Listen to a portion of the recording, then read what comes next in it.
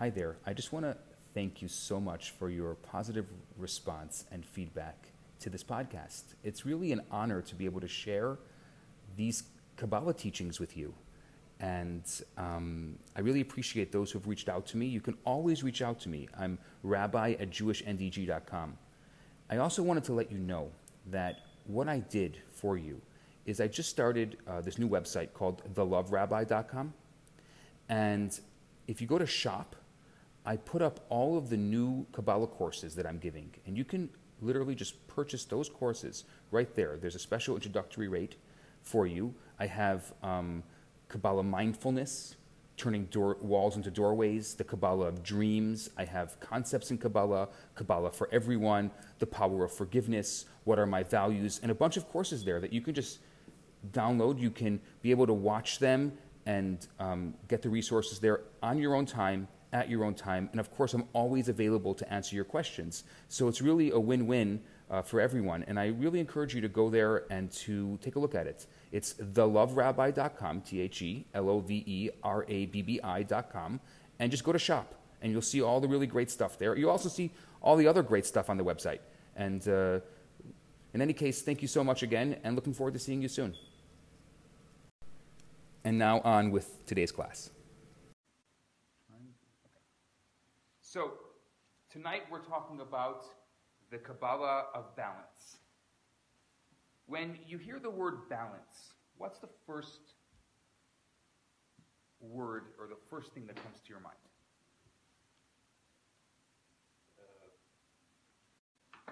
Balance between good and bad. Control. Control. Balance between good and bad. Okay, what else? The fulcrum which rests. Interesting.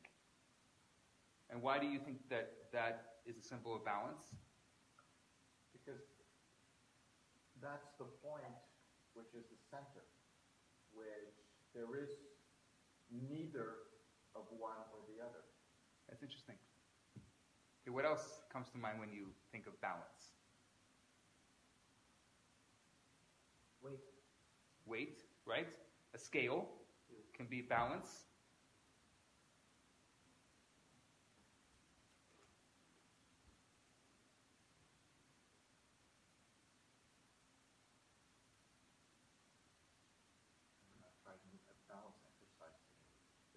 So you can actually use balance with your body. You can use your balance with yourself and with your body. So if someone says to you, I'm trying to achieve balance in my life, what does that tell you? They're unbalanced. They're unbalanced. Someone who's unbalanced is going to try to achieve balance in their life. Which means, what is the opposite of balance? No control. No control, or possibly unbalanced, right? Or pendulum swings. Pendulum swing. This is fascinating because, so what I'm going to do right now is I'm going to talk about probably the most important thing I'm going to speak about tonight when it comes to balance and how to live a balanced life. Everything else that we're going to talk about tonight is not going to be as important as this moment.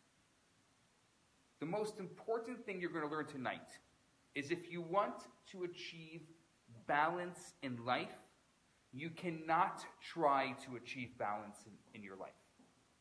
If you try to achieve balance in your life, there's no way to find the balance. If you want to achieve balance in your life, you cannot strive for balance. What does Kabbalah say? You have to go to the opposite extreme. You see, let's say your life is between two lines, and balance is the middle of those two lines. So now, how do you find your way to the other side, or how do you find your way to the middle? If I'm here, how am I going to find the middle? If I strive for the middle, I'm not finding the middle.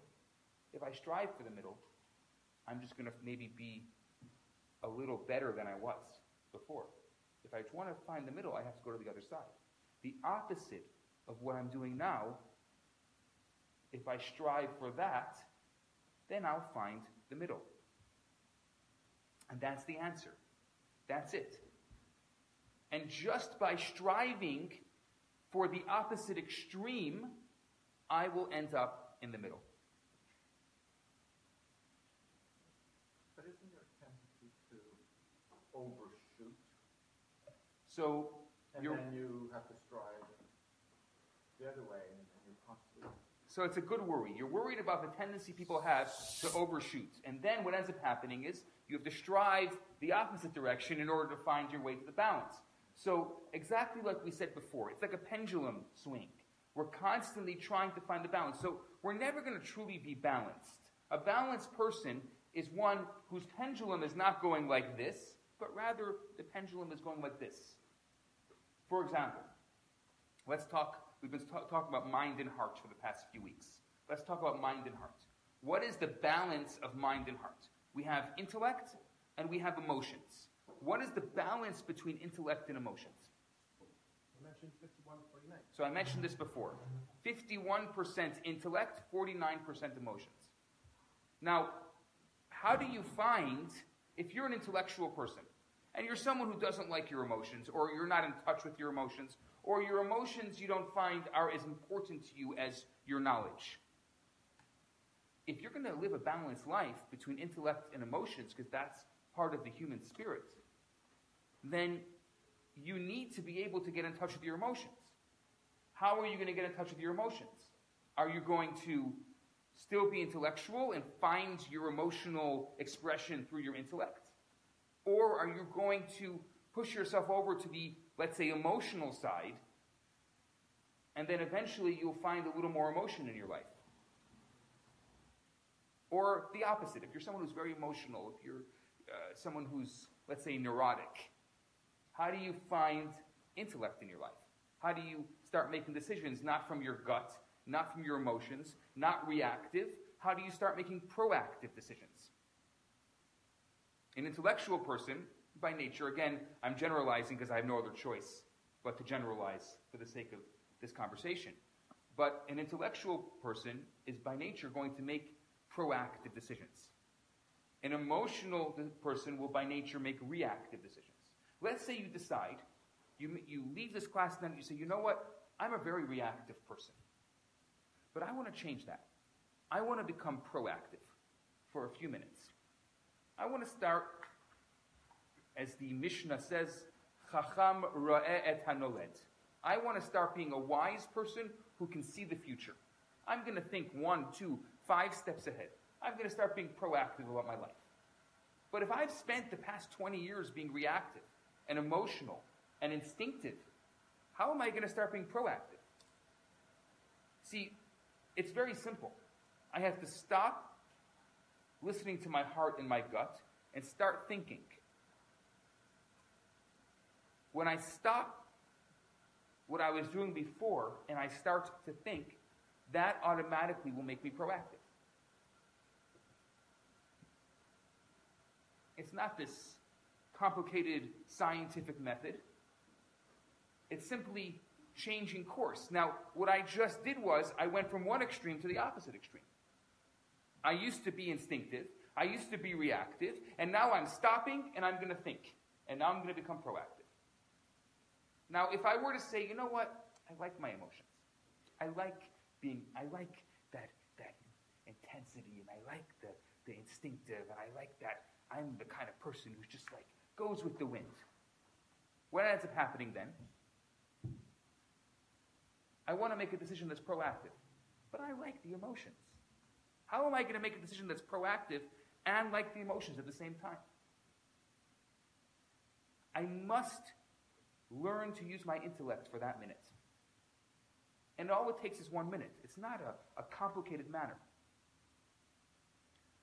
That's balance. We're going to find balance in our lives by going to the opposite extreme. And that's the most important thing that I can tell you tonight. If your nature is one way, go to the opposite of your nature, and by default, your center of being will find its balance. Because the opposite of your nature is not instinctive. It's not natural. If it's not natural for you, your your nature is going to want to find its center of balance. Now, what happens if we constantly introduce things that are not natural to us? If we're constantly introducing things that aren't natural to us, eventually our nature changes. Eventually, we take what used to be unnatural and it becomes natural. Good evening. It's an amazing idea. What we're basically saying is the way to live a balanced life is to break your nature. But I don't want to break my nature. I like what's comfortable in my life. What are you talking about? My job in this world is to make my life easy. I want it to be as easy as possible. I want it to be as simple as possible. I want to try to figure out ways of allowing everything to be easy and simple in my life. Because that's our world of industry. Everything's got to work. We're going to create systems and it's going to all work on its own. And what's my job? My job is to become, in the financial world, they say passive income. So, in my own life, I want to be passive. My job is not to be active in my life. I want to become passive in my life. Like passive income, like a passive life. That's very, very nice. It's a good idea for people who are into the passive income thing, but not a good idea for people who are into growing. Because Kabbalah says that there's only two ways to go in the world, up or down. You're either growing or you're regressing. You're never going to stay status quo. Balance is not staying status quo. There's no such thing as status quo. If you're not growing, you're going the other way. Or the Rebbe used to say, every living thing must grow. Because it's life. That's what life is. Life is about growing. So the moment you start saying, I'm going to become passive in my life, you're going to start regressing. The moment you say, I'm happy, you become complacent and passive, and you start regressing. Comfort zone. It's easy. That's what I want. I don't want complicated. I don't want it difficult. I just want something simple. What are you bothering me for with all your complicated ideas? I want to live a simple life. Whoever told you that you came in this world to live a simple life, they were wrong. You came in this world to uplift this world because you have a unique imprint that only you have. There's no soul that came into this world before you. There's no soul that's going to come into this world after you. And there's no soul who's living during your lifetime that has the same purpose as you. You came into this world for a unique purpose. If you knew that purpose, well, you would have figured it out and you'd be gone. Part of the mystery of life is to discover that. How do we discover that? We discover that by finding things that are difficult for us. The things that are going to be difficult for us are going to be the things that are going to help us grow. We know that with boxers and wrestlers, UFC, right? They know that. What do they call it? They call it, there's a term for it in wrestling. Right, which one? Where they have to fight it. In order to, and if you don't fight, you don't grow, you don't become stronger. I forgot the term. There's a term for it. In anything in life, you see, we spend so much time focusing on our bodies. We're so good at building up our bodies. We go to the gym, we eat well, but what about the other half of our being? Or I'm going to say more than the other half of our being, most of our being, our soul. What is that? What are we doing for that? How are we building up our souls? Our souls lying dormant, wondering, what about me? How am I going to become stronger? And part of that resistance training, that's what I was thinking of. Part of that resistance training is doing things that are purposefully not good for us. Sorry, scratch that. They're purposefully not easy for us, but very good for us. Most of what's really good for us is not. It's not easy at all. Well, we'd hope that we'd say that, but not everybody says that. A lot of people are looking for things that are easy, and they think if it's easy, because the industry, being in an industrial age, in an age of technology, it's allowed us all to think industrial. So what's our job? Let's just create a system. It'll be okay. What am I going to do? I'm going to do my routine. People are into routines. It's very good, and I'm not saying routines are bad. But at the same time, we have to figure out a way to create spiritual resistance training, That's right. emotional resistance training. Because in today's industrial society, the purpose is to consume. And so even when we use the words, what do we want to do with life? We want to enjoy life, right? Enjoy life. And so we create this this bond, this unbreakable bond between what is good and what is fun. Exactly. What is good must be fun. And I realized even with whether it's physical training or eating, whatever, I just always had this idea in my head that things had to be fun. And when I stopped looking at it as fun, I put things now in the box of like brushing my teeth. It's like there's nothing fun about it, but it must be done. And it's a lot more efficient. And it's interesting that you say that we put this kind of barrier in front of us, that it's got to be fun. It's got to be enjoyable. It's got to be exciting. If I'm not having fun, if I'm not, actually I'm going to go a step further than you. If I'm not being entertained while I'm doing it, it's not fun. It's not good. So literally we started calculating our lives based on our entertainment quality. How much entertainment quality does this have for me?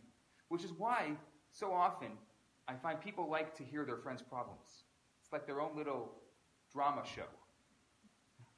Oh, my life wasn't so interesting.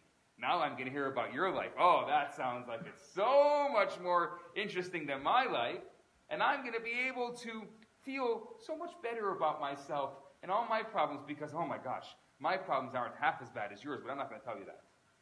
I'm just going to listen and I'm going to smile like, oh, I'm going to go home and I'm exhausted. But it was so much fun. How do we all become psychologists? Okay, entertainment value. You get in on somebody else's secrets. You know the German word, the Schadenfreude? I think it's that, having a word for that. Exactly. Almost unbelievable concept. It's the pleasure of somebody else's troubles. The pleasure of someone else's troubles. Do you think it's always a pleasure? I think Maybe that you're just a good listener and you want to help out. Necessarily mean that you're enjoying it could be that you're a good listener, and it could be you want to help out. It could be you also get a little bit of enjoyment from it. Good listeners and people who help, there's different types. I mean, it's a good question. I don't want to go into all the details but you get the idea of when is it something that I'm doing for fun, just because I enjoy it and because I want to have entertainment value in my life, or when is it something that's part of my purpose? Things that are going to be more difficult for me are things that are going to be more part of my purpose. But it is a very good question. What's wrong with having a little bit of enjoyment? People that have passion. I'm not saying don't have any. I'm not saying. They like your stuff. I'm They not like saying what don't you have have. passion and don't have enjoyment. That's not what I'm saying. What I'm saying is you have to think about what is it that I'm doing and why am I doing it. Instead of being reactive, be proactive. Instead of being instinctive, think about what is this all about? What is my life all about? Why am I doing this? Why did Hashem put me in this particular situation at this particular time? If you don't like the word Hashem, call it destiny. It's all the same thing anyway. Is there going to be an answer? Of course. Let's get there. Not all at once. Yes. The backtrack that you talked about trying to make everything a routine. Yes. In employment, the worst thing to do is make anything a routine. Because once you make a routine, it's automated and it's replaceable. While it's much better to always be creating new things, then it's not, it gives you this amount of employment security. Once you create a routine, Right. then Nobody- you can do it. Nobody wants to think that they're replaceable. Though a lot of us instinctively and unconsciously or subconsciously try to create a situation where we become replaceable. And when we do, we're shocked. One of the industries that was most shocking was computer programming. In the 80s, there was a tremendous amount of human power that was needed to program computers. Over time, they figured out ways that computers can program themselves. And there were two types of computer programmers in the 80s. Those that were very stuck in their ways, And what ended up happening is when they had all these new systems, those people became obsolete with the computers they used. The same reason why the Commodore 84 became obsolete, these programmers that were using the Commodore 84 became obsolete as well. And there was another kind of programmer who realized that technology is changing so quickly, and so even though after they learned it in school, they went and continued learning more and more and more, and eventually they grew with the computer and with technology, and they became much more valuable because they had all of the knowledge of the 80s, and they went into the 90s, and many of them have gone and still are computer programming today, to this day. But in the 30 years or 35 years of programming, it's changed drastically. I think that's probably the industry the reason why I'm using it as an example is the industry that's changed more than any other industry in the past 35 years. And if you don't constantly grow with it, there's no way to be able to continue to be in that industry. And that's the same thing with our souls and our lives. If we don't grow with it and constantly grow, we're not going to be able to build our lives. Let's continue.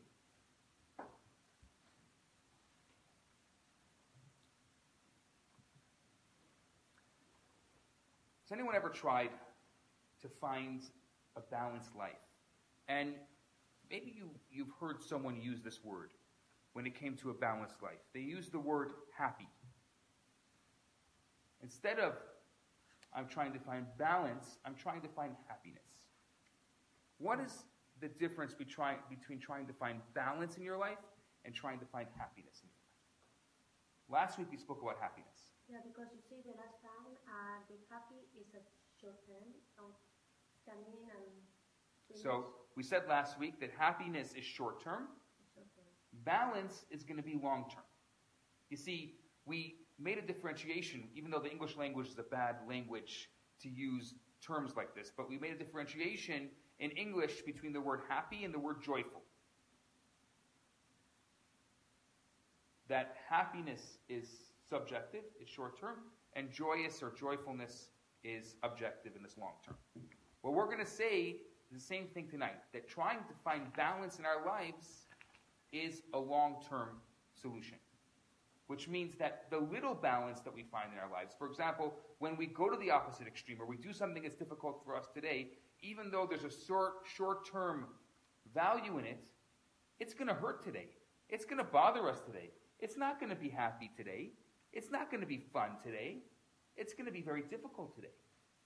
But tomorrow, same thing like resistance training, tomorrow we're going to get emotionally and spiritually buffed.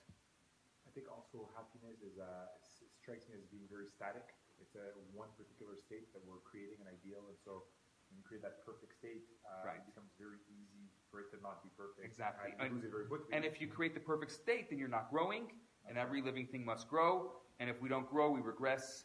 Whereas So, balance implies balance between at least two things, so it's dynamic. And it being dynamic, it's something that seeks harmony between multiple elements. Right. And so if you can achieve that, it's a lot harder to achieve than a temporary ideal state.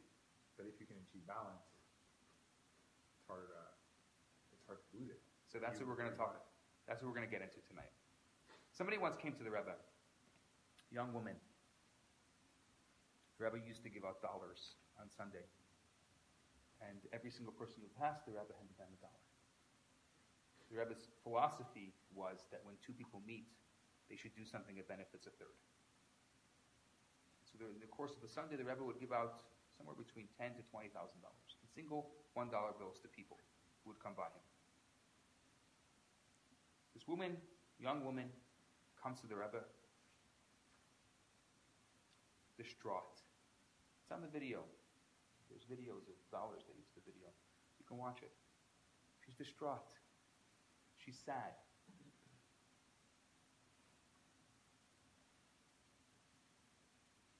She says, Rebbe, I'm not a good person. Now she's expecting this great sage, this great rabbi, to tell her the most amazing thing that is going to change her life and set her on a course of goodness for the rest of her life. Because he's a great scholar and a great rabbi. And you can see it in her eyes. She's waiting for the Rebbe's answer. She says, Rebbe, I I'm not a good person. The Rebbe gives her a stern look and then smiles and says, you're not good? So be good. By your own definition. She was waiting for this euphoric, exciting answer that's going to be life-changing. You're not good, so be good. What was the Rebbe saying to her? That the answer to your problem, the remedy to your issue, is doing the exact opposite of what you're doing. If you don't like what you're doing now, if you're not good now, then do the opposite and be good. If you're sad, be happy. If you're curled up in bed, get out of bed. It's not complicated. It's actually very simple. If you're ever in a down place, if you're ever feeling bad, then just do the opposite, because all it is a feeling. It's not an intellectual pursuit. It's not something that you have to convince yourself, now I'm feeling good, and now I'm going to feel good, and I'm going to do goodness, and I'm going to find my inner Freudian child, and that inner Freudian child is going to teach me how to be good again, and I'm going to go to therapy. I mean, I'm not saying therapy is bad. It's a wonderful thing for those who need it. It's like a turn off button. But it's not an intellectual pursuit. It's an emotion. The way you change an emotion is you change the emotion. Obviously, there are some people who are extreme situations that need medication, so on. I'm not talking about, I'm a big advocate for medication. I think it's important for those who need it. But if life is too stressful, if life is too much, then make it too little. Make it less stressful. Now I'm going to go a step further. I'm going to go a step deeper.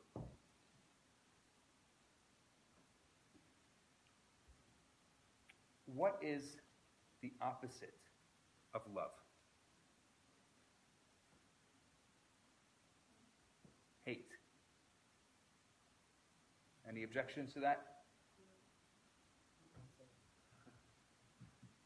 Let me clarify. We're talking about the line.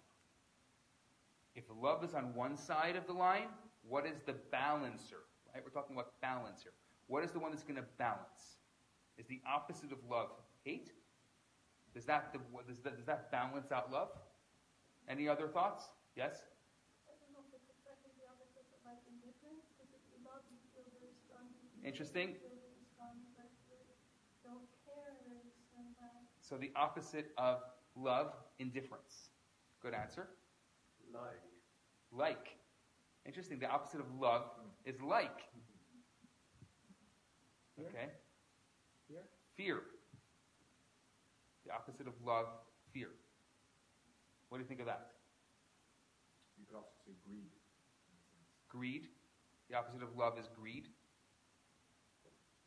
Similar to the way the opposite of selfishness is selflessness. So that would work. If love is, if you perform selfish love, then the opposite of that would be selfless love, or the balance of that would become greed. Kabbalah puts love on the opposite side of the pendulum, if I can use that term. It's not a Kabbalistic term, but it's a term that we all know in this room. And the opposite side of the pendulum to fear. The balancer of love is fear. Why?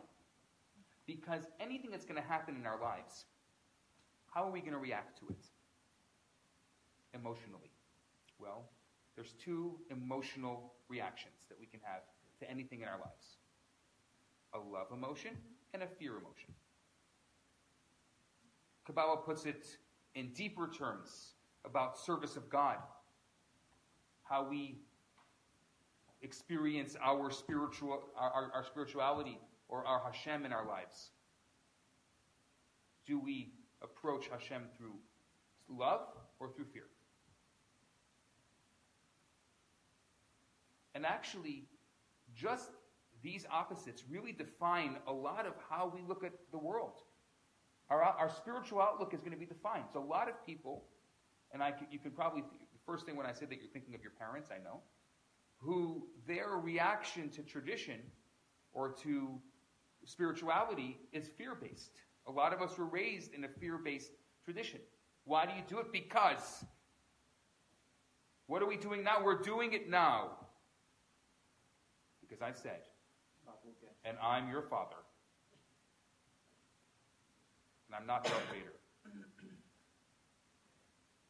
He was talking about Star Wars before, so I had to. I'm the authority. And that is a lot of how we were raised. What did that turn us into? Or what did that turn our society into? What we called, here, at least here in Quebec, the silent revolution. Happened as a result of that kind of fear. You put too much, if you have too much fear, the response is the opposite of fear. We're just going to destroy everything in our path, anything having to do with religion, anything having to do with spirituality. That makes sense. That was a natural response to too much fear in Quebec. So now, what if we changed that response? And it wasn't a fear-based response, but now it became a love-based response. Or let's go even a step further. What if it was unconditional love? What if the way we approached our spirituality, the way we responded to things, was in a way of unconditional love? Remember, so many of us try to control things that are out of our control. We try to control things that are not possible to control. What's the first thing people complain about? Weather. The weather. What are you going to do about it? Complain. Okay, fine. If it makes you happy, complain. But what are you going to do about it, really? Imagine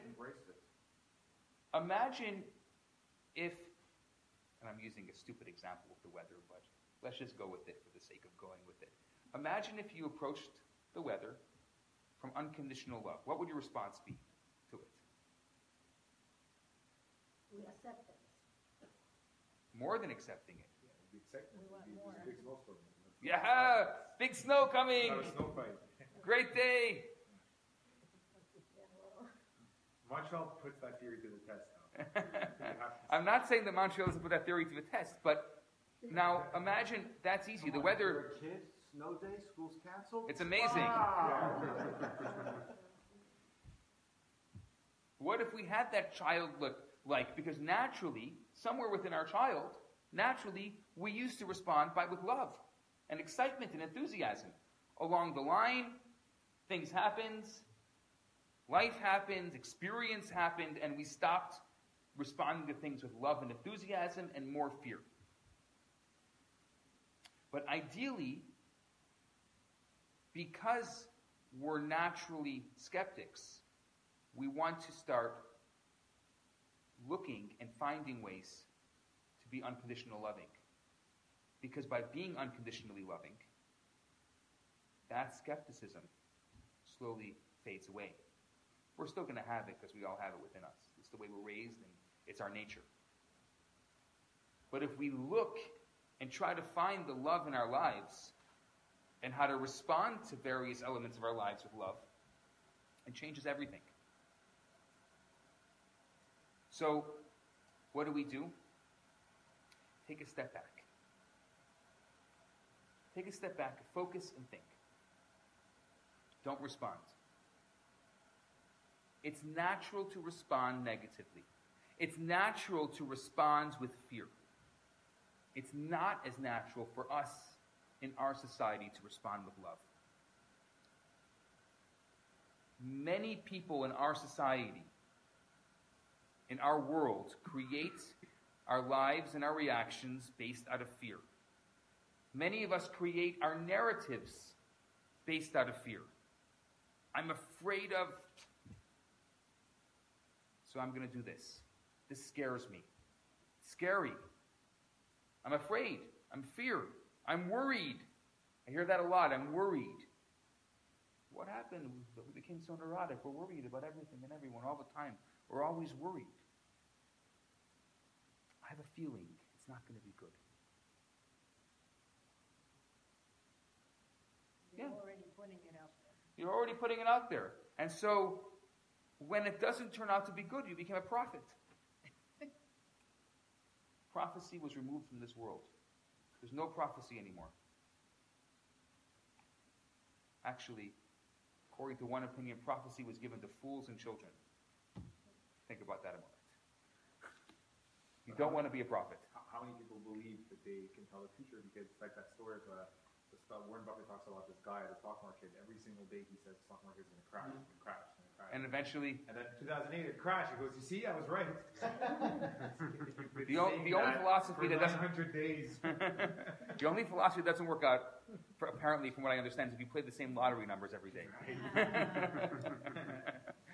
Not necessarily you're going to find the right package. You played long enough. Yeah. You'd be right. I used to be responsible for forecasting. I went to a forecasting conference. And the first speaker goes, the first slide is, when man tries to predict the future, God, or in brackets gods, laughs. That's it. And that was a start. So. When man tries to predict the future, God laughs. And now we know that God has a sense of humor very often. More often than not.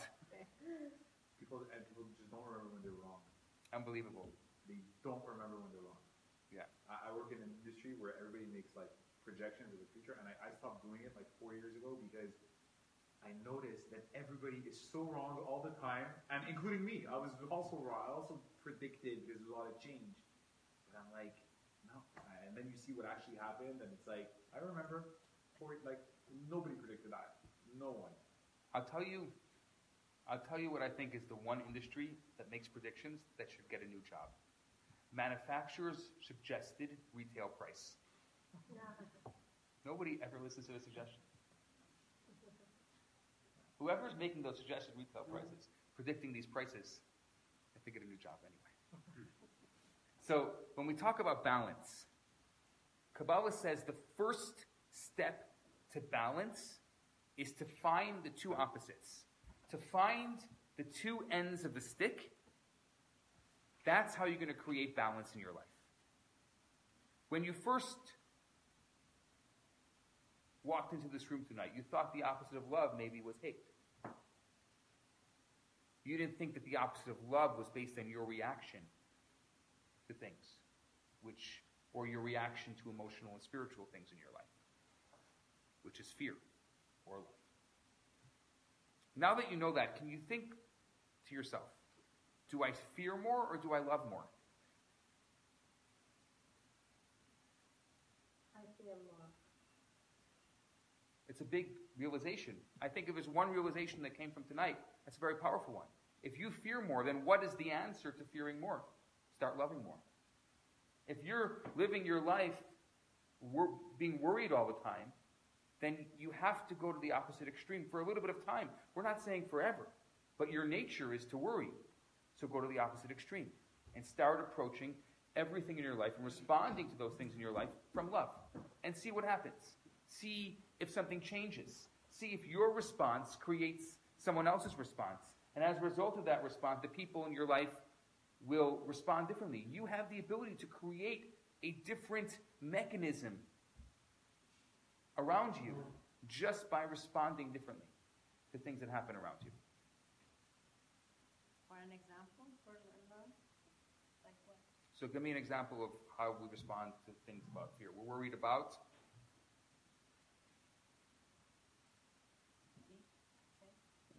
money. Worried about what? Love. Worried about what about money? We're going to use money as an example. That's what came up first. What about money? Not having enough. Not having enough money. I'm worried I don't have enough money. That's my response. I don't have enough money. I look inside my bank account and I see there's not enough money to pay my rent. Let's just say that's what I'm worried about. What do I do? What's another way of reacting to that?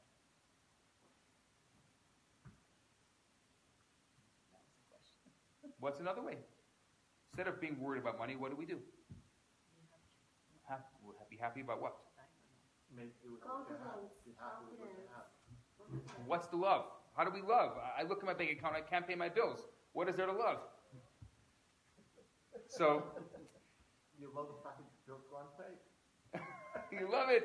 You love when you get phone calls, you can't answer the phone anymore because you have too many creditors that are calling you and all they want is they're begging. You know, these people, they're robocalls. You don't know about these things. Confidence. What I mean, confidence. There was a great Hasidic master. His name was Rabbi Zusha of Anapol. He had a brother. His brother's name was Avnacham of Shenovel. A wealthy businessman comes to his brother, and he starts telling him of his woes and how difficult business is, and how he's not able to pay his employees, and he's going under, and life is terrible, and it's horrible, and I can't handle it.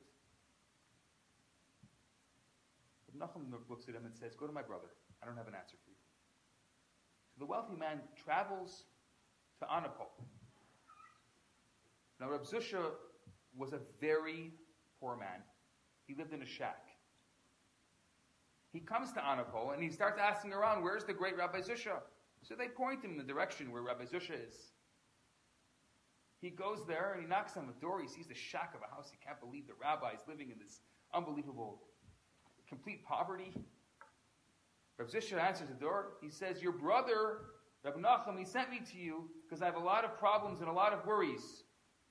Rabbi Zusha looks at him and he says, he sent you to the wrong person. I don't know anything about worries and problems. And starts dancing with him.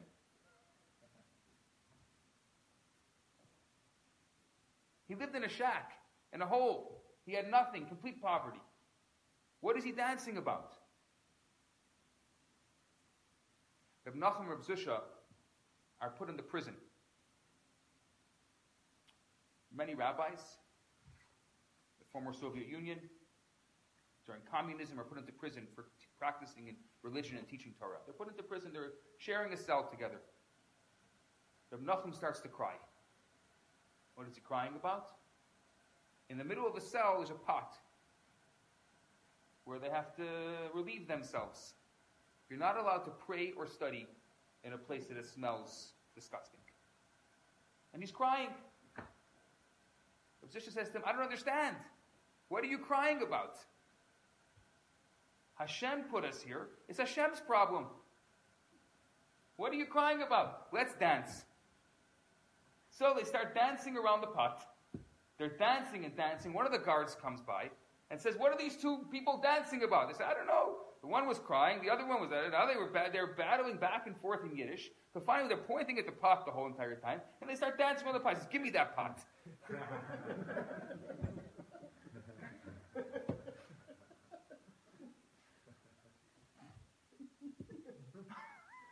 And they wonder why these were nuts.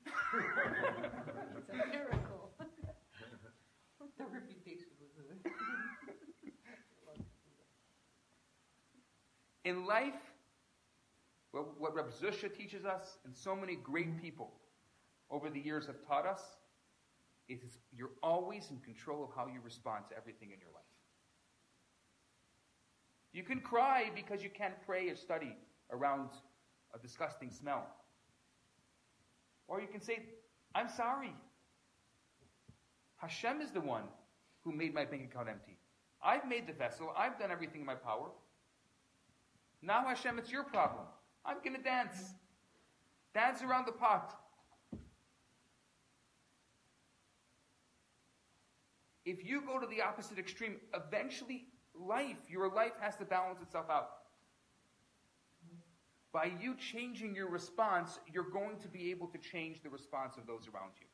By you changing your response, you're going to be able to change the realities around you.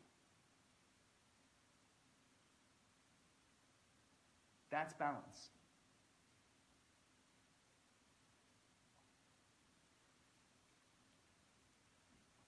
That is the second stage. Huh? That is a second stage because the first one was find the opposite. Yes. And the second one is that. Is your response. You have the ability to control your response. Now we're going to go into the next level. We're going to go a step further, a step deeper. We haven't spoken about this yet in this course. Kabbalah talks about garments. Just like you have garments on your body, and the way you what you wear reflects on what you want the world to see you as, the Tanya says that you also have garments of your soul. Your soul has garments. Those garments are thought, speech, and action. Your thought, your words, and your deeds are the garments of your soul. Now, it's a very profound statement because I never looked at my actions and my words and my thoughts as separate from me. If they're garments of my soul, my shirt is not me. It's not my essence. Based on what I want to wear or let the world perceive to who I am, I'm going to wear various clothing. When I'm in the gym, I wear gym clothes. When I'm going to work, I wear work clothes. When I'm going to be a leisurely Sunday, I'm going to wear Sunday clothes. On Shabbat, I'm going to wear Shabbat clothes. You're telling me that thought, speech, and action are not part of me? They're not part of my essence? They're not part of who I am? They're garments of my soul? They're the clothing of my soul? But I can't separate myself from my emotions. Yes, I can. Yes, I can. Yes, you can. There's no brain in the heart. Some scientists will debate me on this. Most scientists won't debate me on this. There's no brain in the heart. So we have to understand that when we do something, or we say something, or we think something, where is it coming from? Is it coming from a place of fear, or is it coming from a place of love?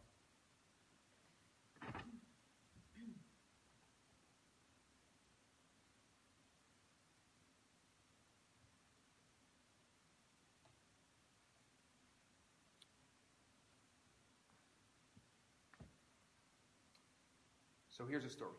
I understand speech and action You understand speech and action? as garments, Yes. but thoughts are internal, while speech and actions are external. It's a great question. The Tanya asked the same question. But it's a reaction of your thought. So what he's saying is a very good question. I could say one thing and I can do something else. I can do something and say something else. But what about my thoughts? I can never stop thinking, right? Even our dreams, when we're sleeping, we're still thinking subconsciously. And your thoughts are sometimes contradictory. I think So, this statement is unique to Kabbalah, and it's revolutionary from a perspective that we actually have the ability to control our thoughts. We control our thoughts by changing our thoughts. So while a lot of schools of thought look at thoughts as something that's beyond our control, Kabbalah says thoughts create. They're fully within our control. The bad thought, replace it.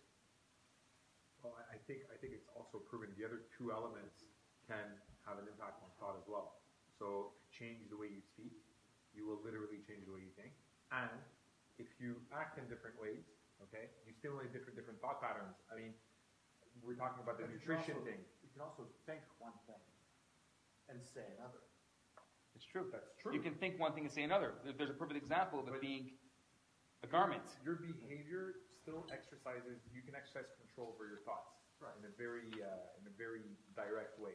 Yeah, so I don't disagree with that, but my understanding is that how could thought be a garment when it's so variable as opposed to speech, which is visible, and action, which is visible, while thoughts,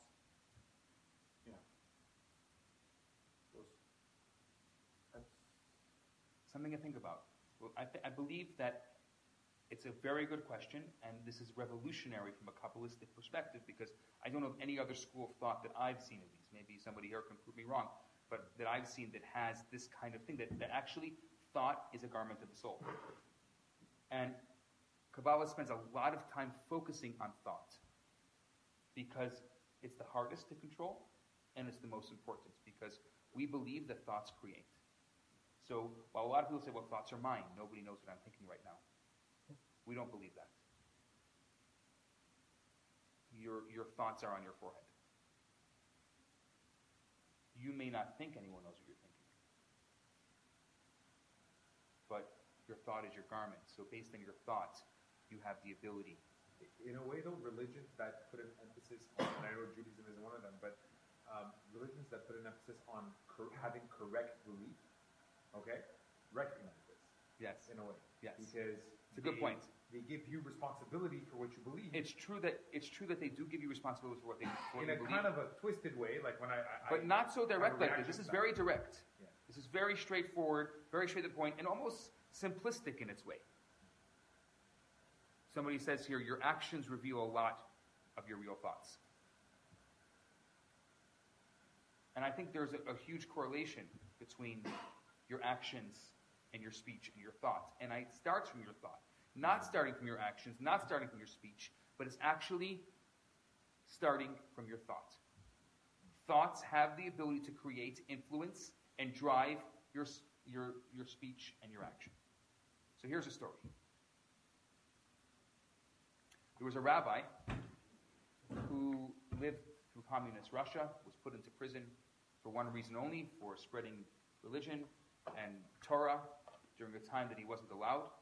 Incredible man, passed away in 1994. His name was Reb Mendel Futerfas. You can look him up. There's great stories about him. Now, he lived 25 years in Siberia, forced labor in the gulags. Crazy. I mean, Siberia makes Canada weather look nice, and they didn't have nice warm jackets and places to stay. They were forced labor camps. Now, there were a lot of different ways that,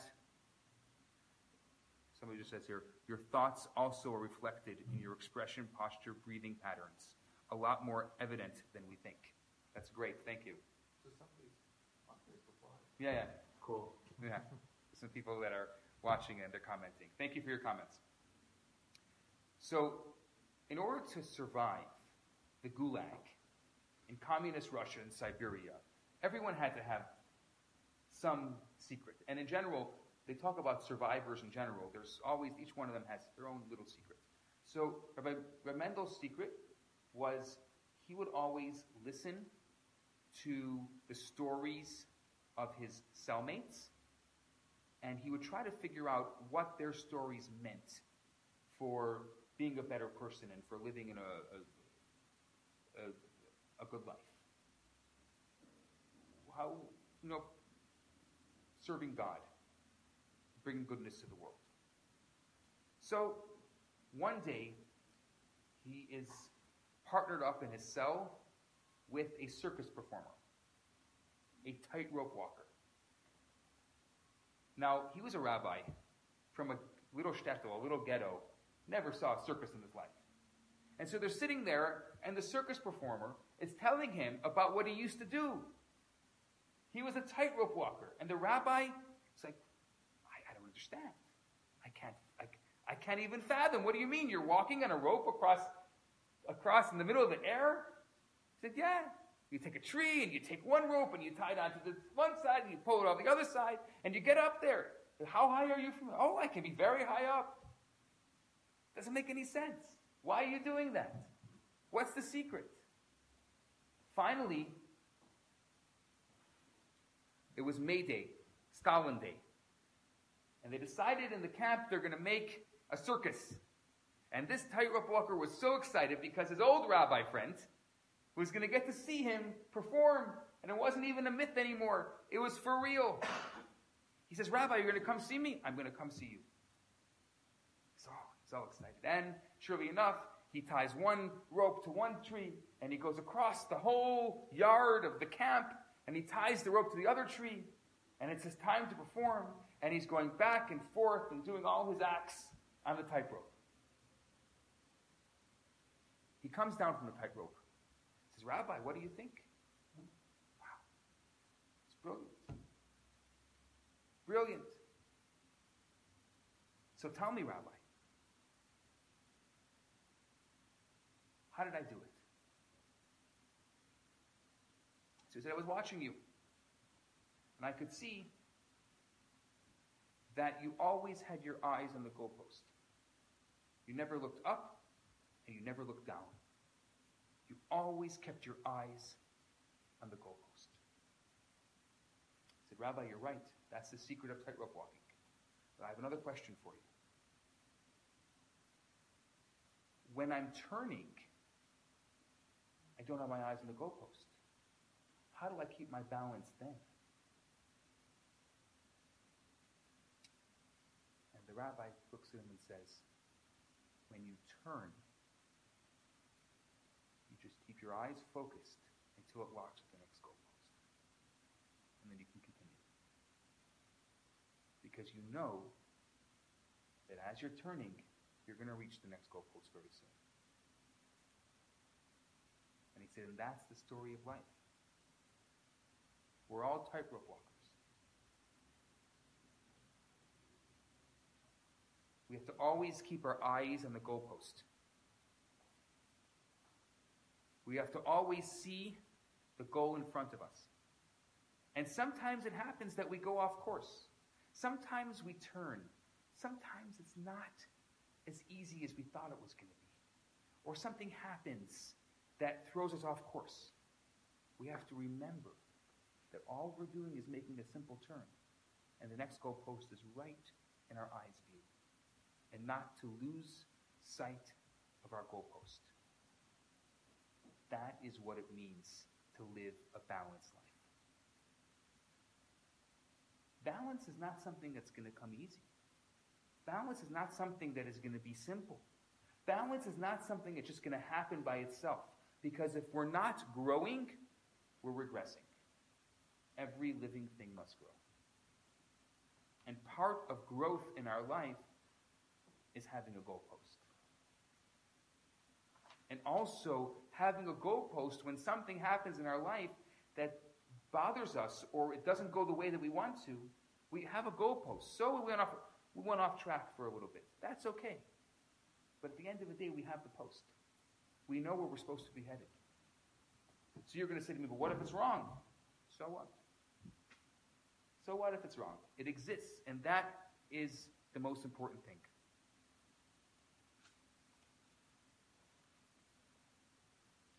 We're going to go to page 18 in our books.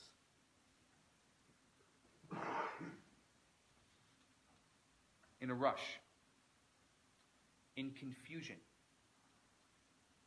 no one can serve their purpose on this earth. Human purpose is an exquisite balance between heaven and earth, requiring feet firmly upon the ground and a clear head up in the air. In a rush, the world is in control of you. Our job is to slow down and take control of our world. If the world has become controlling of you, then you're making a mistake. Slow down and take control of your world. You always have the ability to be in control at every moment. If somebody says to me, I'm out of control, no, you're not. It's a choice that you've made today to be out of control. It's okay. You're a human being. No one said it has to be perfect. Somebody wrote here, faith taking the first step when you can't see the whole staircase.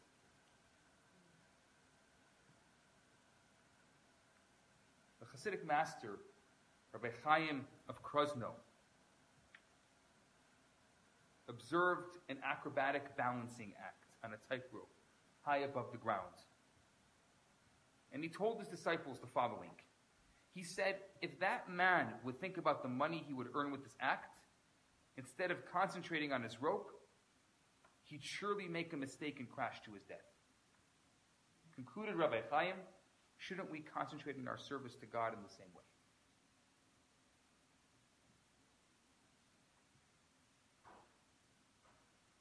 Where's our focus? Where's our place? So we started talking tonight about the mind and the heart. What's in control? When we react, who's in control? Which part of us is in control? Is it our mind or is it our heart? You see, the mind and the heart, they make a good pair. The heart is an extremist. It's untamed. A single emotion will fill its entire space. The mind finds balance and harmony, even between opposites. The mind is cold and aloof. To the mind, reality is a curiosity. To the mind, reality is a curiosity. But the heart lives in a real world where things matter. When the heart listens to the vision of the mind, it too learns to carry a counterpoint of voices, even the voices of other hearts. When the mind listens to the depths of the heart, then its vision can go out into the world.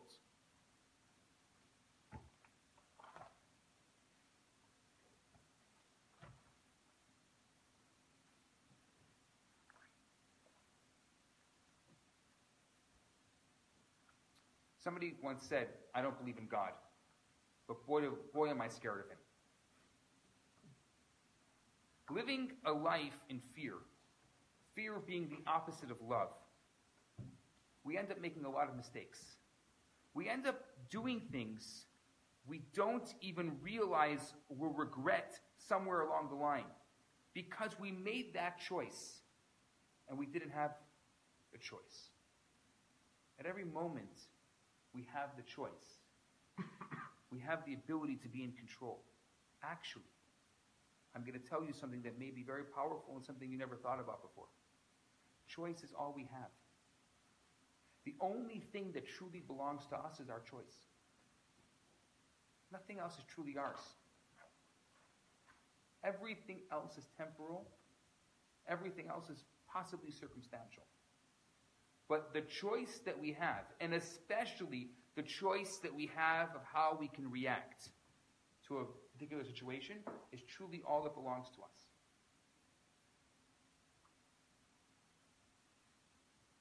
That's why we're so concerned to study and understand, to be here now, so that we can make informed decisions. It's fascinating because according to Kabbalah, God did not create this world based on a need. God created this world based on a desire. And according to Kabbalah, the opposite of desire is need.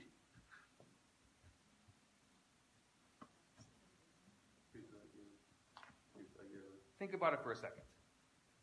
The opposite of desire is need. Instead of living your life passively, you can live your life actively. Desire is active. Need is passive. Things are going to come up that you need. There's no choice. You need it. You don't have a way to be proactive about your needs. When you eat, it's a need. You can't decide, I'm not going to eat for a week. I mean, I know people do it, but they go on these juice cleanse or whatever, but you can't decide. Your body needs it. Your body needs sleep. These are needs. You need to get winter tires in Montreal. It's not a choice. I mean, it is a choice, but you end with a $500 ticket. Now,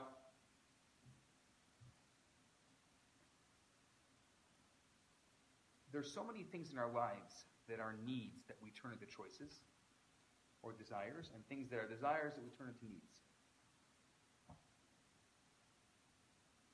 In life, you want to deal with everything as a desire, not as a need. That's how God created the world. God desired, according to the Medrash, God desired a dwelling place in this world, in this low world. That desire is what influenced every single bit of our temporal creation. A desire. Now, a godly desire, not a human desire, but a desire nonetheless. That is the term, the emotional term that is used, that references creating the world. That's why you'll see all these things are circles, but they're really not. They're really opposite ends. They're a circle, but they're opposite ends of a circle.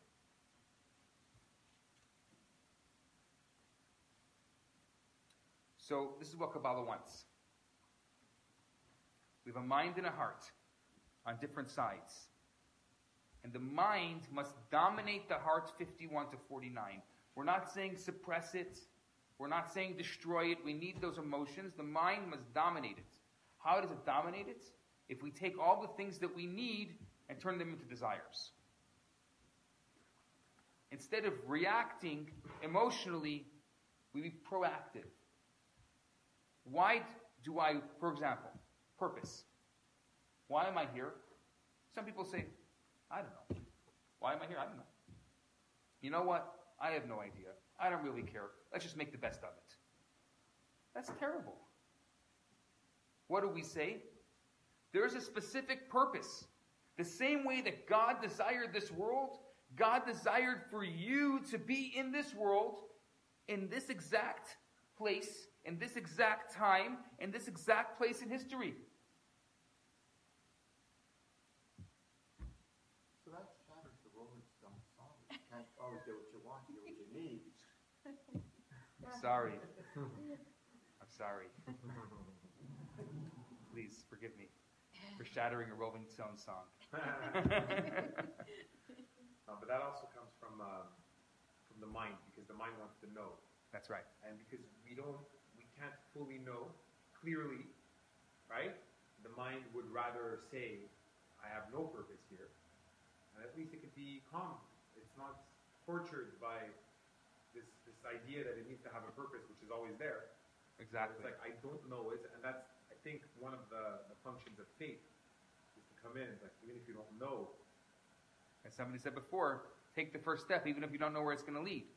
Faith is about acting. But it's about desiring being here. So what's the answer to someone who's depressed? Stop needing and start desiring. Want to be here. Find something. You don't have anything to want right now? Find something to want. Don't find something within yourself. Try to find something outside of yourself. Because your depression is because you're focusing so much on yourself and your needs. Focus on something outside of yourself. Focus on a desire. Somebody says here online, your mind is a garden, your thoughts are the seeds. You can grow flowers or you can grow weeds. We must control our thoughts and they will control us. Easier said than done. Thank you.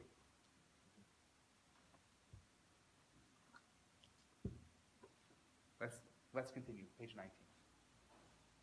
The Jewish people have a knack for keeping their balance despite being confronted by extremes. They have great ideals, but also they're realists and pragmatists. They're sensitive to spirituality, the long list of prophets and visionaries, but also know how to keep their feet on the ground. They're steeped in study of the sacred Torah, but also know how to make a living and to create a warm and welcoming home environment. This ability to balance spirituality and the practical level of life goes back to Abraham. Abraham had just been circumcised and is sitting at the entrance of his tent in the heat of the day. At this point, God is revealed to him. Now, the idea of God being revealed to anyone is a very striking concept. Obviously, this means some kind of intense state of consciousness. Abraham had experienced this previously. There it says, Abraham prostrated his face down and God spoke to him. By contrast, when God is revealed to Abraham, he calmly sits at the entrance of his tent. A hint to the intensity of the divine revelation to Abraham is expressed in the idea that was happening in the heat of the day. The intensity of the sun relates to the intensity of the spiritual revelation that was taking place. Nonetheless, Abraham went on calmly sitting at the entrance. There's no indication that he was blown out of his mind. He seems to have been able to balance the exalted and intensely spiritual revelation of the divine with being a hospitable person, sitting at the entrance of his tent looking for guests. The sages tell us This is because he had been circumcised. The circumcision, the Brit, meaning the covenant with God expressed by Brit Milah, enabled Abraham to keep his balance when God was revealed to him. Why should circumcision have this effect? One explanation is because it establishes a pact between God and the most physical part of the person. This gives the person the ability to reach for the highest level of the sacred, while at the same time keeping their feet on the ground. According to the sages, for a male, the covenant of circumcision requires a physical operation. By contrast, the Jewish female is considered to be born circumcised. She's born with the ability to balance holiness with the reality of daily life. Another aspect of the Brit, the covenant which balances holiness and daily reality, is that the power to affect not only one's physical body, but also the world in general. The prime example of this is the sacred land of Israel. The sages tell us that by merit of the covenant of a circumcision, the Jewish people were given possession of the Holy Land. They were able to transform the land of Canaan into a sacred land of Israel, the land where the divine is most intensely revealed. This is the purpose of the Jewish people in the world, to join holiness and daily reality, including physical flesh and physical earth, with balance, tenderness, and joy. What do you think?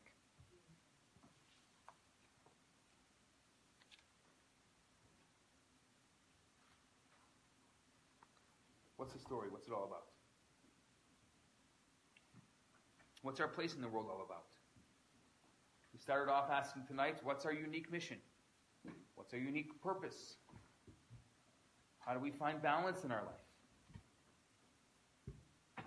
So it's interesting, if you look at the geographic position of Israel, it's the balance between Africa, Europe, and Asia. Very interesting. It's a Very interesting point. Yes. a three-point balance. Yes. Interesting. And going back to that, it's the idea of balance. Balance is not just, again, it's not just a state. What you're doing is that you are joining elements together. You're almost creating a harmony between different elements that are separate and that could be expressed in opposition to each other.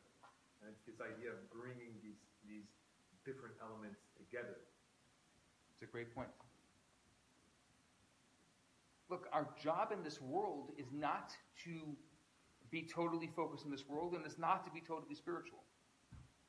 It's to find balance in this world.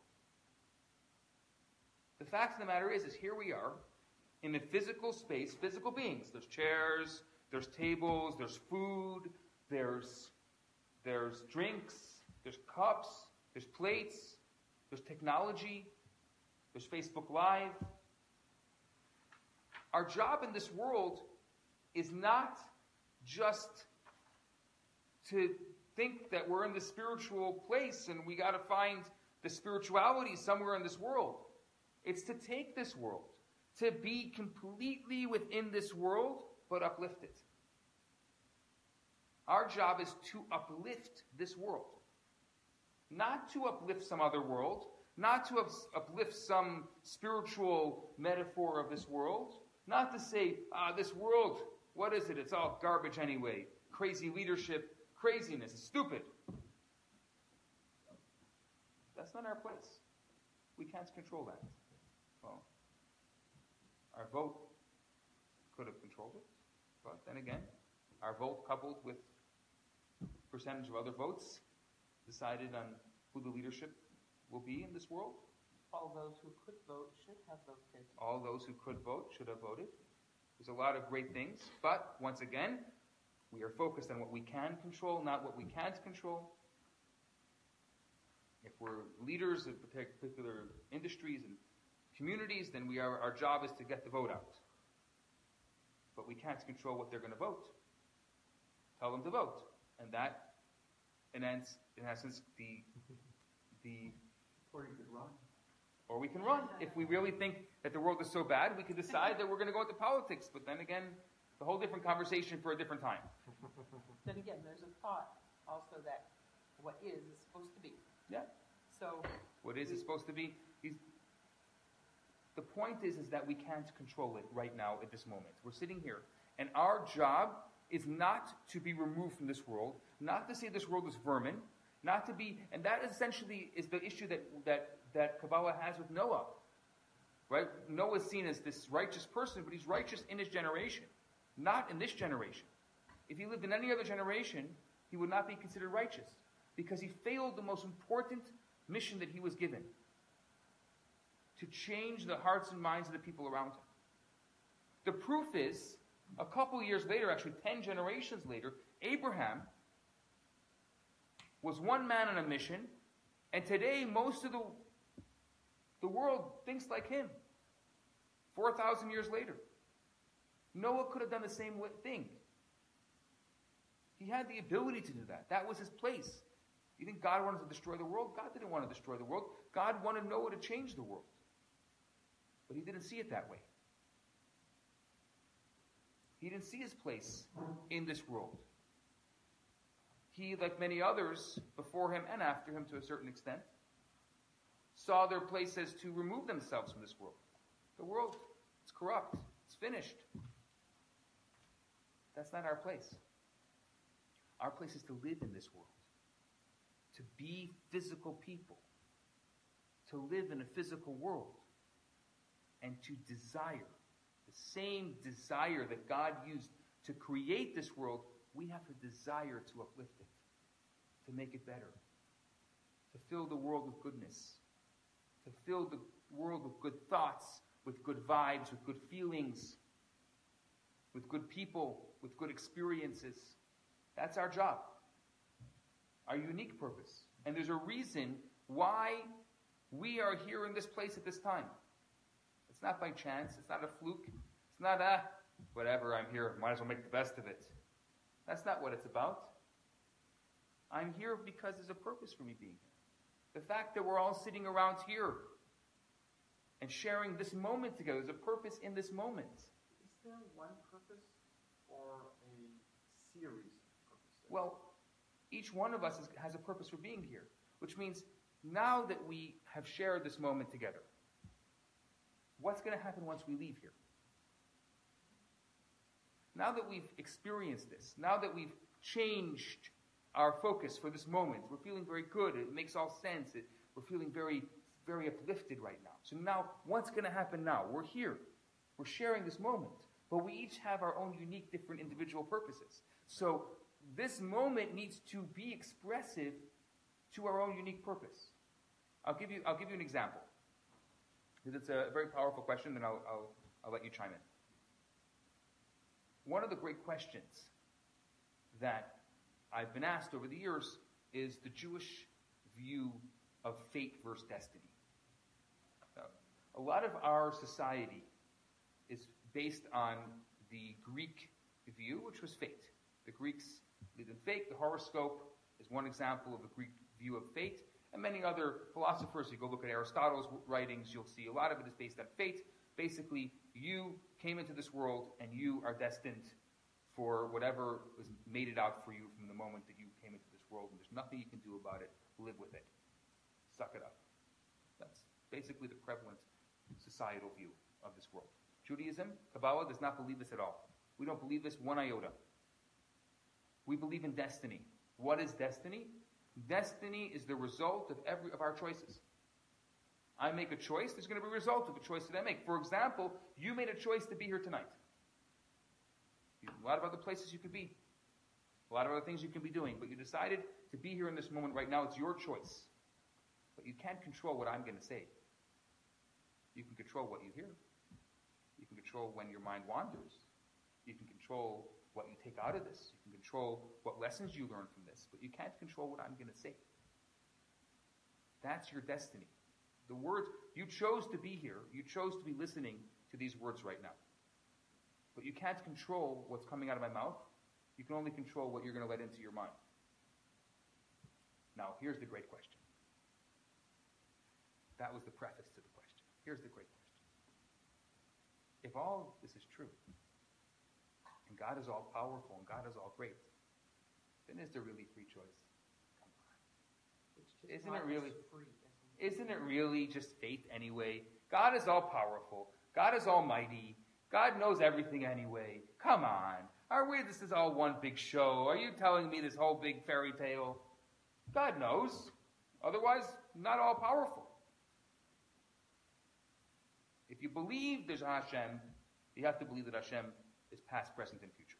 If you believe that Hashem is past, present, and future, then you must believe that he must know everything. If he knows everything, then what are you talking about freedom and free choice? That's craziness. That's insanity. Making it all up.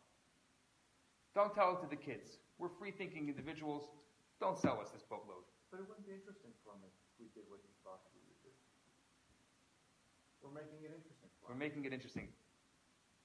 So the best example I can give you, I've thought about this long and hard, and I don't have a better example than a VHS cassette. Remember those things?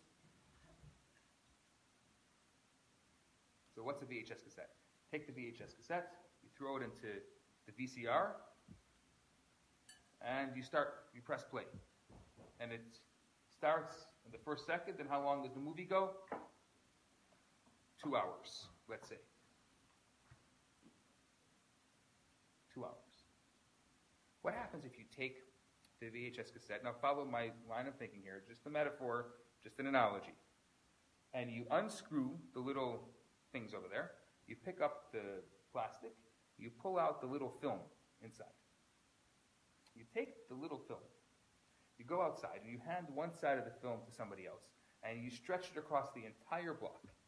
Follow? I'm going to continue this. It's a little fantastical, but we're going to do this. You take a huge magnifier on a crane, and you stretch it across the entire block, and you go on the roof, while two people are holding the film strip across the whole block, and a magnifier is magnifying this film strip. And you go onto the roof and you look at it. What are you going to see?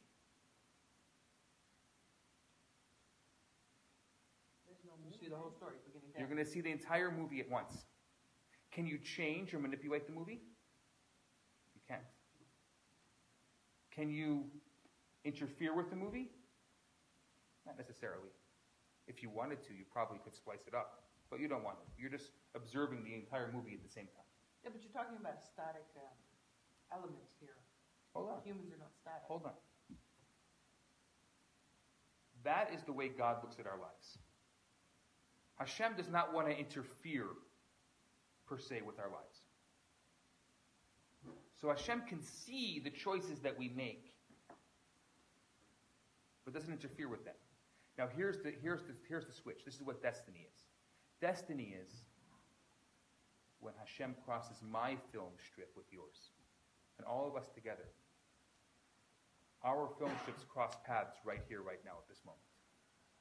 We control. The choice is that we had free choice to come with our own feet and walk into this moment right now. But we don't know who else was going to be here. We don't know what was going to be said. We don't know what was going to be experienced. That is what we call destiny. Destiny is the convergence of all of our little film strips into one moment. Now, each of us have our own unique individual destinies. So since we have our own unique individual destinies, what's going to happen as a result of our experience in this moment is going to affect our unique destinies, and we're going to have to take, for example, if we went around the room, which we will at the end of tonight's class, and we're going to ask, what did you take out of this class?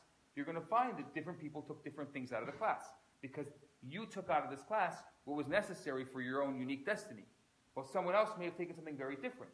Now, we all love the human element of it, so we like to hear, oh, what did you take out of it? What do you take out of it? And we'll do that. But it's amazing because we can be talking for 2 hours. And in the matter of 2 hours, we can talk about so many very deep and mystical and powerful ideas. But at the end of those 2 hours, what you actually take home with you may be something that is totally different, and I would be shocked, even being the one who said it, if that's what you took out of it. Because it's your unique experience and your unique purpose in this world. Somebody had a comment here. If destiny is a matter of our choices, why do some suffer so much more than others? Often the kindest people. The great question of destiny. Why bad things happen to good people. a fantastic question. I don't think a 2-hour class would be enough to spend on it, but I've thought about this myself long and hard, and the only answer that I can give to this in a matter of 30 seconds is the answer the Rebbe gave, which I thought was the most beautiful answer. The Rebbe was a Holocaust survivor. He went through the greatest horrors of, I think, ever known to human beings. What people saw there, I mean, we only can imagine, but none of us really know what really happened there. Only what they've told us, and only what we've seen possibly in the movies or read in books. But we have no idea how gruesome and terrible it was, and what it was like living every single day, 5 years, 4.5 years like that. The Rebbe said this about the Holocaust and about why bad things happen to good people. The Rebbe said that we've gotten used to every question that we ask gets an answer. The Rebbe said there's some questions that we ask that by answering them, we destroy them. So we never want to answer them.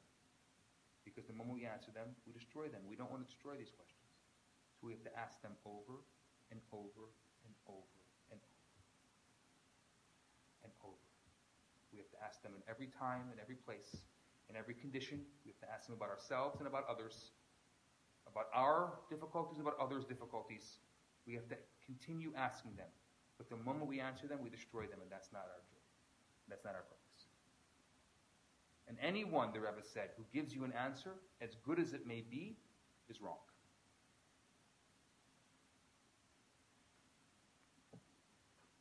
And again, we can talk about this for hours and hours. What do you think? You got a comment? No, the idea of the purpose is that I think the idea that there is a purpose is bigger than any particular purpose. Because if we say that there is a purpose this night, okay? Like, the purpose is this. No, your purpose is something else. And but you can't deny that there is a purpose, right? And that sort of principle that there's a purpose, it's like the saying, everything happens for a reason. It's so trivial that you almost want to throw it away. It's like the most uninteresting thing. But when you think about it, really, everything does happen for a reason. Now, you may not know the reason. There may be different layers to the reason. You could look at it strictly from a physical point of view, and there is a cause and effect that led to that thing. You could look at it from an emotional point of view. You could look at it from a narrative point of view. In my life, I did this, and therefore after that, I did that. And that.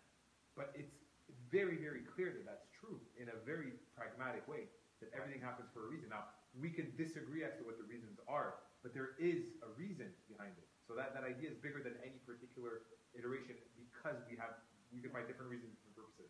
See, my question is more not debating purpose. Is it singular or plural? It almost doesn't matter because if you say, again, you subject it to the general category of there is a purpose. Now, that includes a singular purpose. Maybe there is one singular ultimate purpose and we could find it and debate it and discuss it and try to get there. But there is a purpose. It also includes all of your different purposes are also included in that general purpose, right? Right. I mean, and similar to what you're saying, you're not going to have one unique purpose. You're going to have many purposes over the course of your life. You know, it could be, the Baal Shem Tov said that it could be that someone's going to live in this world for 70 or 80 years just to be able to do a favor for another person. That is the entire purpose for which they live in this world. Now, is that the only purpose? What were the purposes that they had before those 70 to 80 years that led up to that particular favor? How are the choices they made reflected on those various... I mean, you're talking about stuff that we can go on and on and on and on and on. There's layers upon layers upon layers. I don't know if it's going to be useful for us to start going into all these deep ideas. I think that we can, on a philosophical level, it could be fascinating. But what's important is not to belittle the action. The point is that what the Baal Shem Tov is saying is that the purpose is the action. So what do? We make sure to make up our lives of lots of different little actions. And those actions converging will end up becoming the bane of our purpose.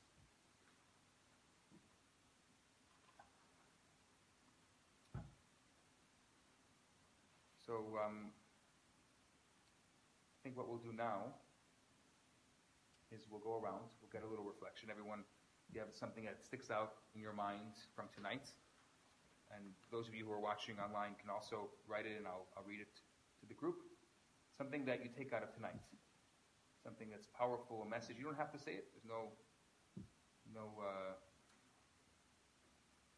just one take-home item that you can share, or some kind of reflection that you have from tonight. Anybody want to start? Word, it's all yours. It's interesting. This evening flipped my thinking on balance. My thinking was seeking the fulcrum, the center, as opposed to the discussion is seeking the extremes to get balance, as opposed to seeking the center. Okay, that's great. Thank you. Anyone else? Well, for me was find the opposites, and that for me is very important actually because my situation. So they help me to get a balance between that and that makes sense. Okay. Thank you. Any other reflections?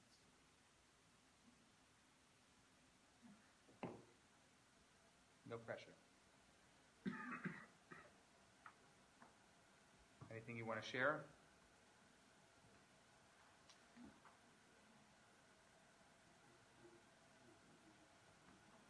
Somebody writes here, pain may be necessary, but suffering is optional. Somebody else writes, tonight I'm reminded that so much of the wisdom and guidance I seek is accessible to me right here within my own culture. Thank you. Thank you. It's very nice. Any other thoughts? To me, this idea of bringing elements together in harmony, things that appear to be, that contradict each other, that factor each other out, bring these elements, and you gave all the examples here of being in this world, being very pragmatic and having these ideals. And being an idealistic person usually is like, who cares about the practical world? And if you're a practical person, it's like, who cares about these ideals? But having balance is bringing these different elements together and finding some kind of a harmony between them, and developing that that ability to bring these opposites together. I think it just creates a new synergy. It creates a new level of energy. It creates you don't have to sacrifice the benefits of either one of those things, right? If you can do that, if you can pull that off, you can have it both ways. But I think that's the goal. Talking about ideals, our ideal is to be able to pull that off. Mm-hmm. Our ideal is not to remove ourselves from this world and not to start thinking idealism is beyond us.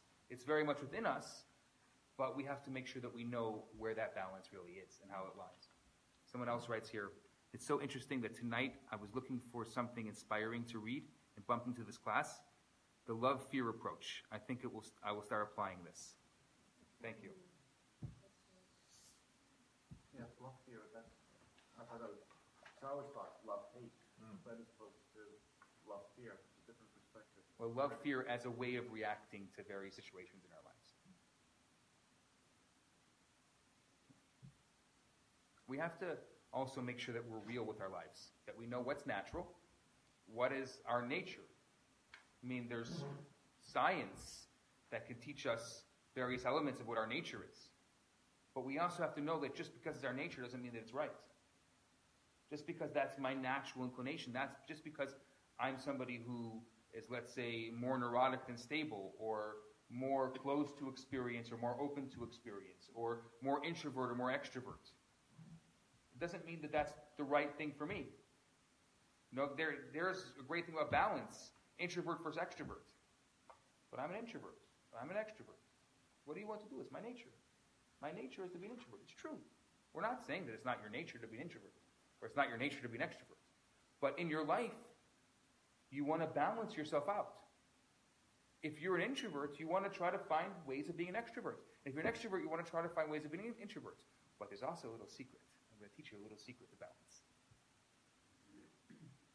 And for those of you who experience this or have experienced this in your life, you understand what I'm saying. If you're an introvert and you're not okay with being an extrovert, or you don't want to take the time to be an extrovert. Or you're an extrovert, you don't want to take the time to be an introvert. Or you're someone who's very emotional and you don't want to go into the intellectual world. Or you're someone who's very intellectual, you don't want to go into the emotional world. Get married. Find someone in your life that will balance you out. No, but It happens that extroverts, I'm not saying always, but it happens that extroverts or extreme extroverts will find introverts, and introverts will find extroverts. And people who are very emotional will find people who are very intellectual. And people who are very intellectual will find people who are very emotional. People who are open to experience will find people who are closed to experience. People who are flexible will find people who are not so flexible. Because marriage is a complement to our balance. What you're going to find is on the pendulum or on the scale of marriage or relationships, you're going to find that the two people together make a whole. We spoke about this in our first class, the single I love, that it's two parts of a whole. But what is the two parts of a whole really? You're balancing out the extremes. So within your couplehood, you're able to balance out those extremes. And here's a clear example. Someone here says, magic happens outside of our comfort zone. Yes. that's why Also, when we see the nature, also there is some balance there. Winter, for example, summer, Exactly. solar system also. There is a, The world is constantly balancing itself out. One of the things that I've heard meteorologists saying this winter is that it's because it's been so warm, what we've gotten these polar vortexes because the Earth is trying to balance itself out in temperature. Everything is going to, whichever situation you put yourself in, it's going to try to balance itself out naturally. it seems like we always get the short end of the stick. We- The global warming somewhere else, we get the polar vortex. Who said it was supposed to be easy? Exactly. Who signed you up for easy? Whoever told you this world was easy, they were wrong. But what you're saying about get married, it's so true, but there's a bigger principle. It's also like when you're forced to be confronted to other human beings on a day-to-day level, you were forced to be confronted with your limitations as a person, right? Your fears, your limitations, More whatever it is. a human being that knows you intimately. That's right. That's Even what more. that's Even what intimacy more. I is. suppose it's possible that two complete narcissists with the exact same strengths and weaknesses Yeah. get married. and They're not going to just stay nuts. married very long. It's just maybe Two just being narcissists, happy. I don't think so. I don't think so. But- I think science would be against that as well. But it's one of the tragedies today of this social media world where you no longer have to confront other human beings. You just create your echo chamber, and you just stay in your devices and completely segregated from everybody. That you create your echo chamber, and you could stay inside your limitations, and you do not have to confront other human beings, and you could just that could be your life. Yeah. And you feel less resistance, but in a way, you're also less called upon to work on your limitations or to balance yourself out than you would be naturally if you were in a situation where you just had to confront other human beings. Exactly. And people who don't have the fortune of being in a long-term relationship don't have that ability. You know, and working on a long-term relationship, being in a marriage, it takes a tremendous amount of work. And people who don't have that ability don't know what they don't know. I'm sure for those of you who aren't, you've been in that situation in your life, so you know what I'm talking about. But there's a value and there's a beauty in that. And when it comes to balancing, you think about it's not only our own lives that we have to balance, the people that we surround ourselves with, the other people we bring into our lives. If we own a company, the people who work for us are going to be balancing. If you're going to hire someone who's just like you, you're going to butt heads a lot. You want to hire people that are different than you, that have different qualities than you, and together your company becomes a whole unit. Now, the bigger your company, the more elements of that unit you're going to need. But the only reason why you want to hire someone is because they have a different set of skills than you have. And your company, as being the balancing, needs to be able to do that. And in your lives, you're going to find, if you have a family, children, your children are going to be different than you. Yes, they're going to have certain similarities, and sometimes it irks parents when they see the certain similarities their kids have with them.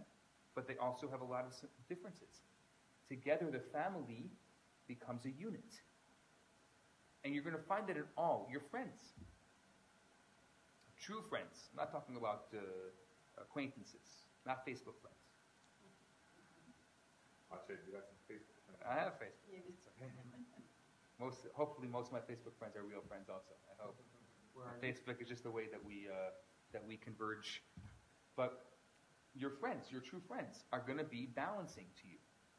And that's why you like them, and that's why that works for you. There's actually, within Kabbalah, there's something called Gematria.